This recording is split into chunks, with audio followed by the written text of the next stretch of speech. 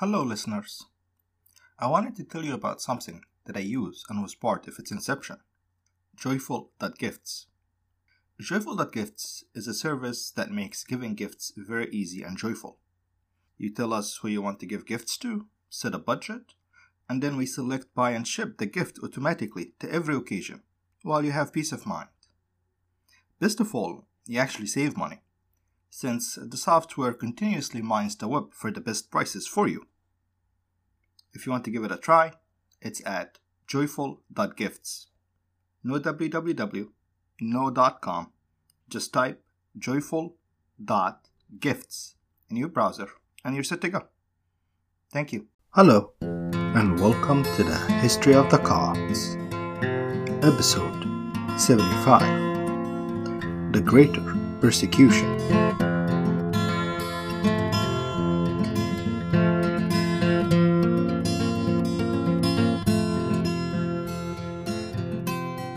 So last time, we stopped around 1009 AD, when Al-Hakim measures against Christians and Jews in the Caliphate were about to hit their peak, with the destruction of the Church of the Holy Sepulchre in Jerusalem being the visible symbol.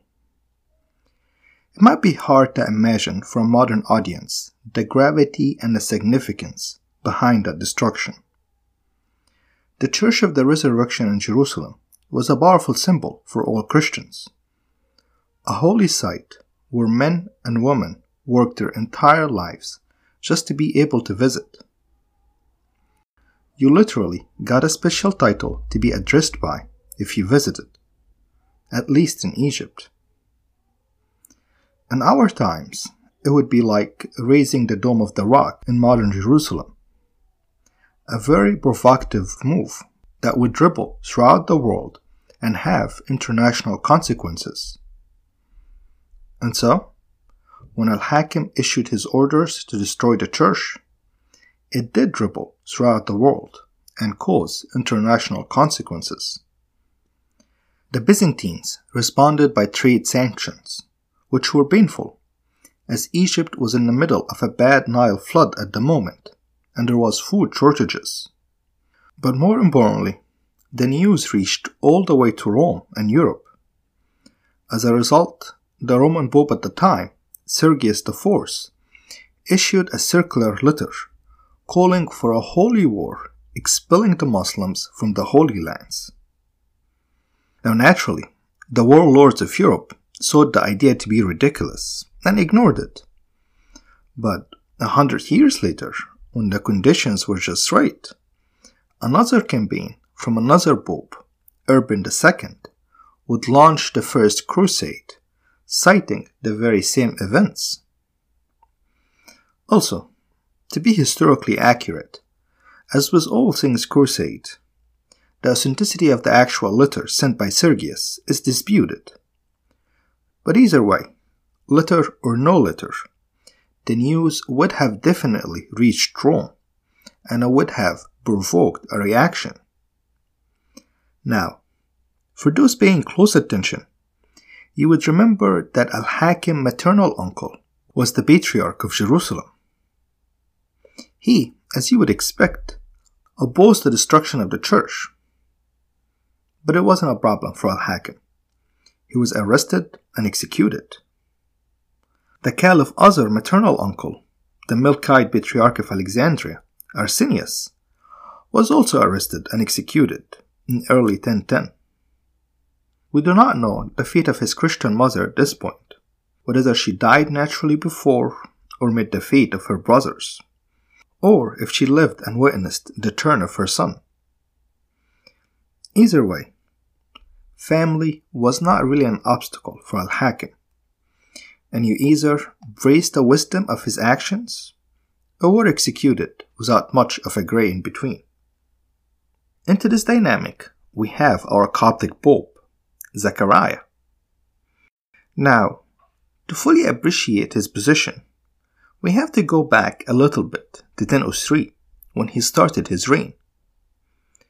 In those early years, before Al-Hakim's turn, the church was, quote, tranquil and in peace.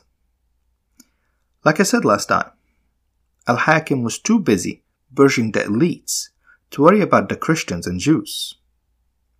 But that peace and tranquility from external persecution did not mean that all was good. No. On the contrary, Michael, Bishop of Thinis, has a pretty harsh judgment on the state of things just prior to the persecution wave. He tells us that, quote, "The Lord did not endure patiently the deeds of the shepherds who were at this time, and God brought down his wrath upon the church on account of them. They were removed from them, for they were as governors, who lorded over the priests.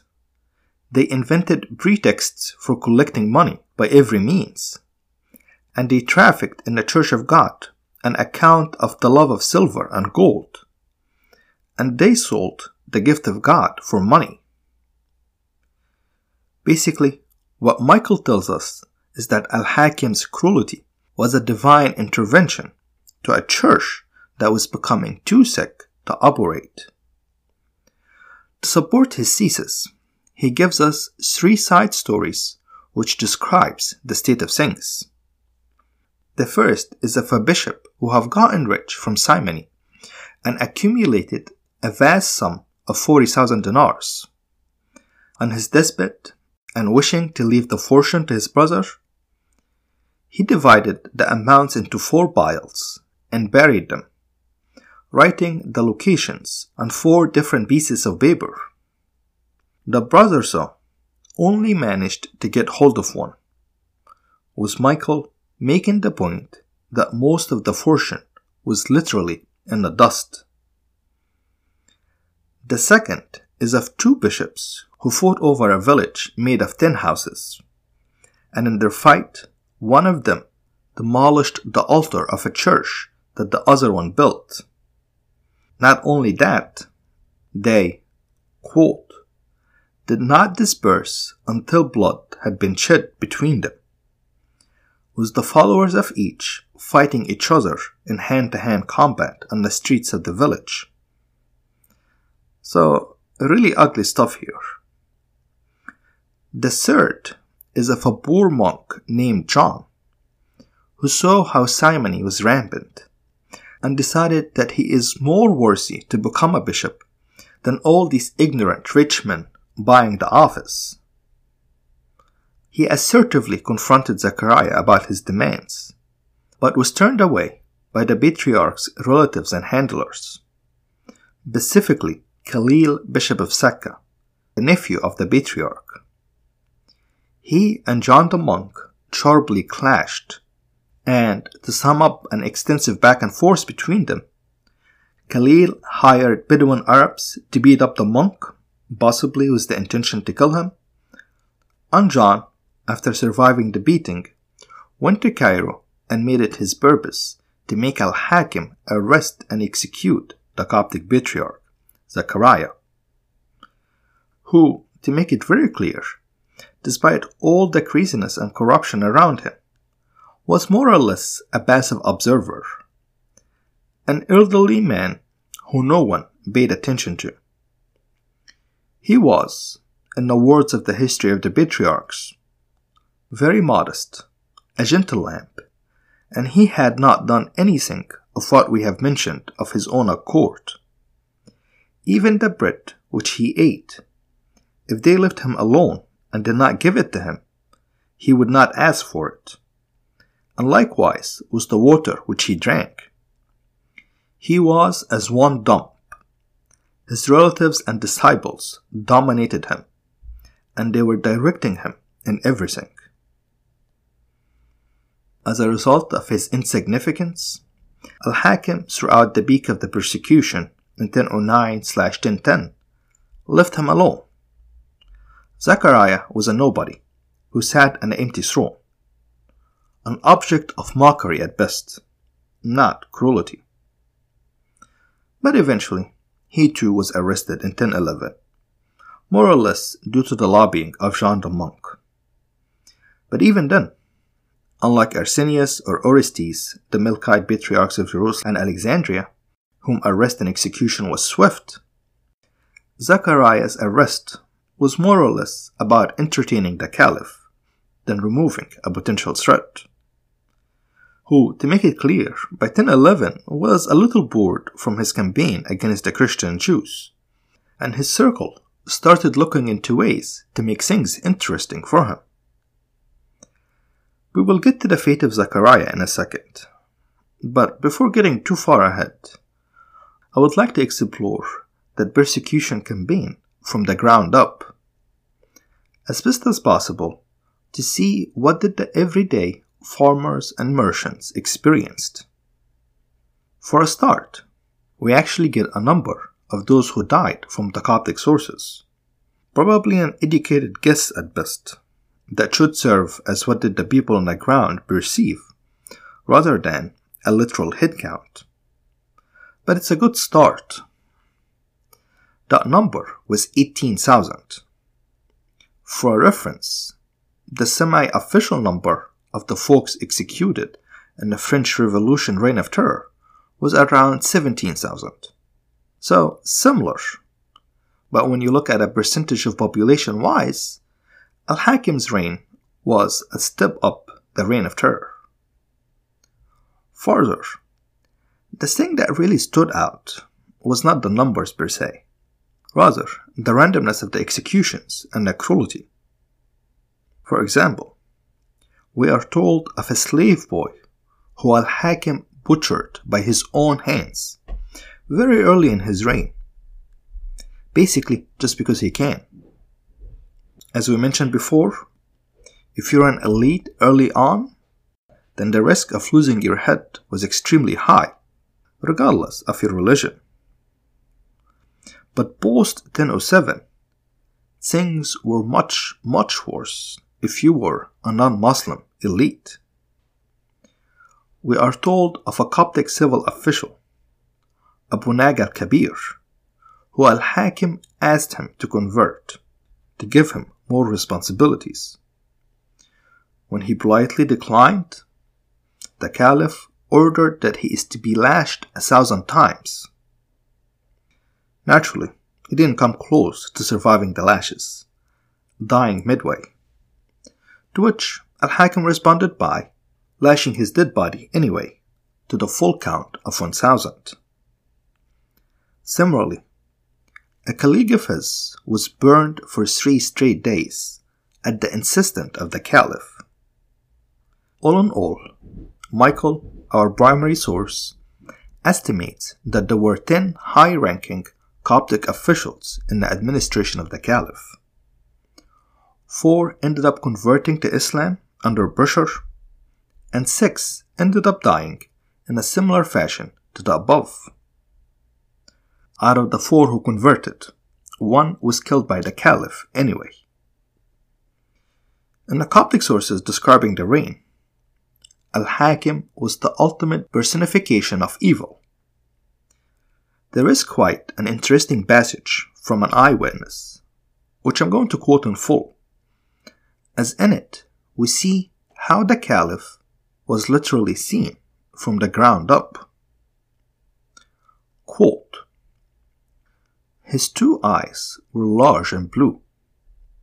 If he looked at a man, he would tremble owing to the greatness of his eye. His voice was loud and fearful. He used to observe the stars and study the false science. He used to serve a star called Saturn, as he imagined, and he used to continue turning around the eastern mountain at Masr at night. And with him there was 3 riders. Satan used to take for him the likeness of that star, and he, Al-Hakim, used to converse with Satan about many matters, and he used to offer to him sacrifices. He gave up the attire of kings on account of this, and he wore a black woolen garment. He let his hair grow until it descended on his shoulders. He gave up riding on horses and decorated mules, and only rode on a black donkey. He used to walk alone in every place, and often he took with him only a single rider. He used to walk in the streets at night and to listen to what men said about him in their houses. He had many spies and informers going around night and day, who brought to him information, and who did not hide from him anything of what happened in all the lands of Egypt. Men thought that the power of God has descended upon him. Now, note that last one. Men thought that the power of God had descended upon him. We will get to that next week. But for now, after the elite burgesses, the normal folks started to feel the heat as well. First, it was random annoying things that the caliph decided to enforce. Like women are not allowed to go outside of their houses for any reason. A popular Egyptian dish named mulukhiyya was banned. And like I said last week, the execution of every dog in Egypt. And after the dogs, swine were also targeted. Then, those decrees moved from crazy to specifically targeting the Christians and Jews. For example, there should be no visible crosses. And as an interesting side note here, visible crosses for al-Hakim included ones that were tattooed on the hand, a Coptic tradition that persists to that day, which, from al-Hakim's decree, we can surmise that it went back at least 1,000 years. Then, as the Church of the Holy Sepulchre was destroyed in 1009, we get more decrees. Christians and Jews have to wear different clothes. Liturgies were banned. Churches and synagogues were to be closed. And those decrees were incredibly economically destructive, as commerce in things like raisin, wine, honey, and meat was slowed down significantly. Also, as you would expect, this initiated a significant wave of conversions from many Christians and Jews who wished to protect their standing and property. Quote, many of the Christians and Jews, from their chiefs down to the lowest of them, denied their faith on account of this, and they did not endure patiently this disgrace and affliction. A conversion wave that decisively tipped the population dynamics of medieval Egypt.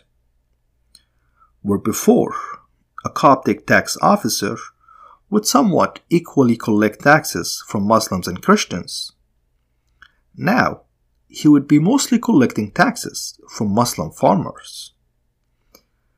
This will breed a lot of resentment, which will be further stoked by the holy wars of the Crusades, a dynamic that will culminate in 1250 AD, and another population collapse similar to the one after the Bashmurite revolts of the 8th century, which will take the Copts' percentage of the population to its modern levels of less than 10% of Egyptians.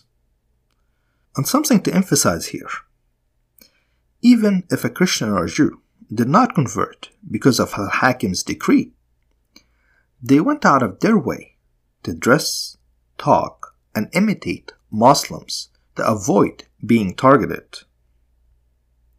So, whatever little pockets of Coptic persisted, as well as any Coptic cultural norms, were gone by this point. So yeah, al-Hakim random cruelty was way more significant than the much more famous Great Persecution that started off the Coptic calendar. This one, you can argue, actually worked. For the most part, anyway. You see, on the ground, the distinctive clothing and the sitting apart from the larger population made life extremely difficult for openly Christian or Jewish families. In a city in the Delta, where Michael, our bishop, is from, Tennis, we are told that when a Christian would walk in the street, quote, the inhabitants would insult him and would say to him, "Break this cross and enter into the all-embracing religion." You try and take a boat instead? Well, we get this description from a carpenter. Quote, "The people crowded around me and buffeted me and said to me, 'O dog, O vile one, O Christian, depart from us.' They spat on me and inflicted on me every sort of torment." So, this wasn't an elite or a bishop or anyone important. This was a carpenter going to do his job. And the damage was not done by someone in the army or an official. No, it was the everyday man. So yeah, this is definitely a greater persecution. Which brings us back to Zechariah, the imprisoned patriarch on the tail end of things.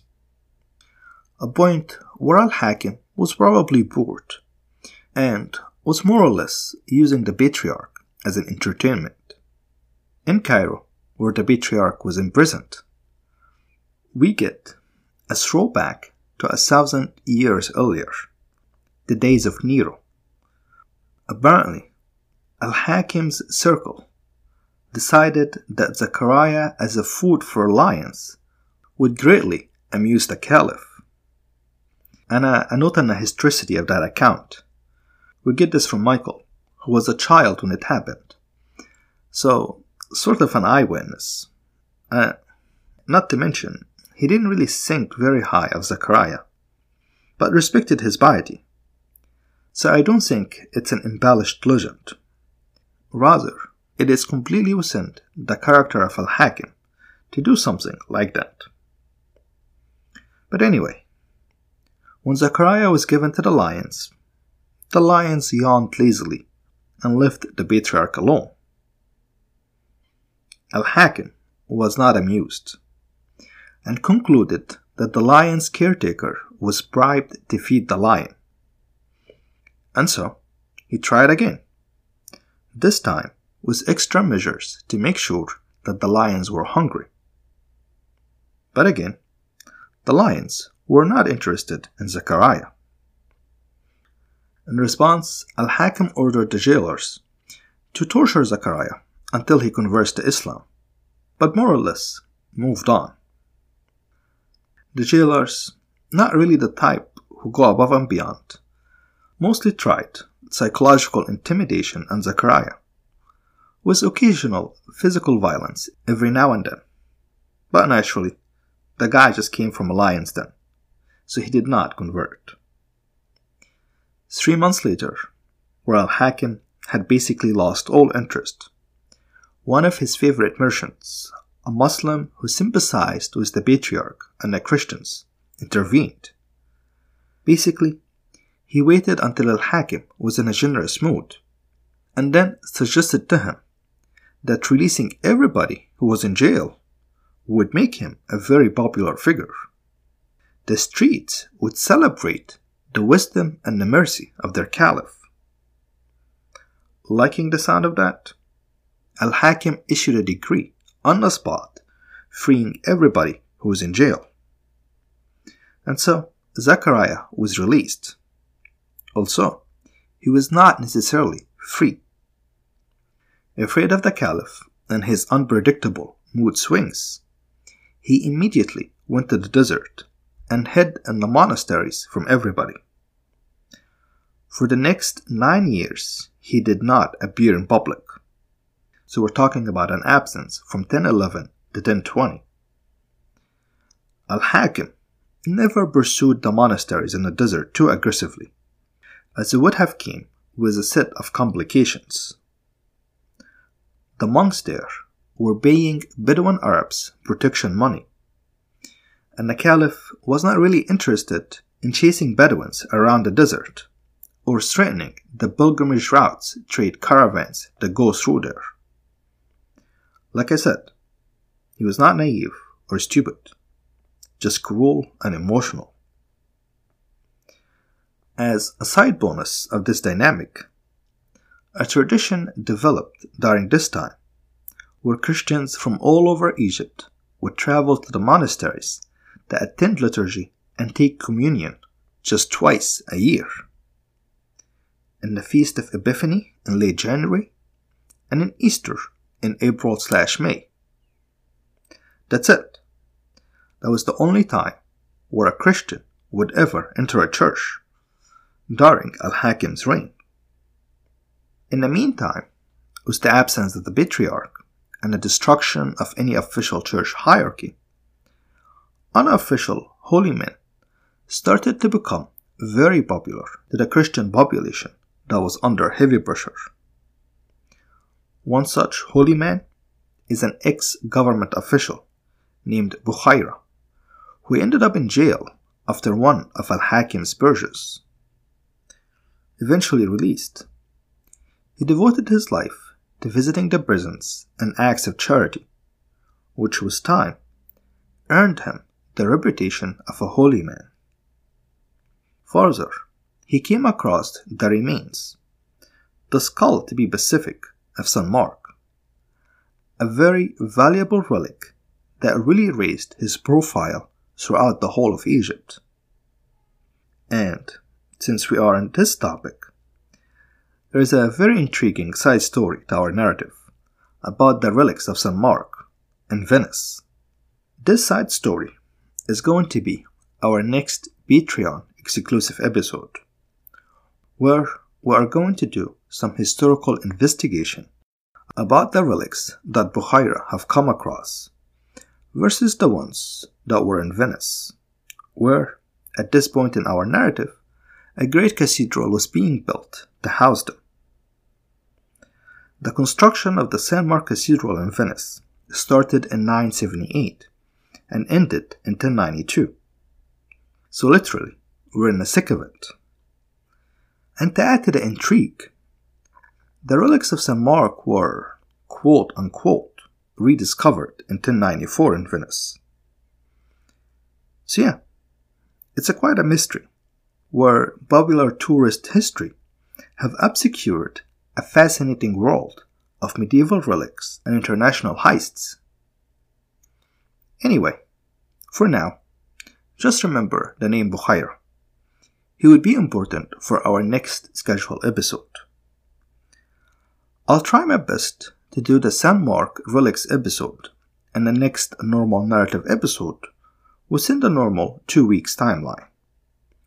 But it may be a bit delayed, as I'm going into a rabbit hole, and I'm not exactly sure where it will end.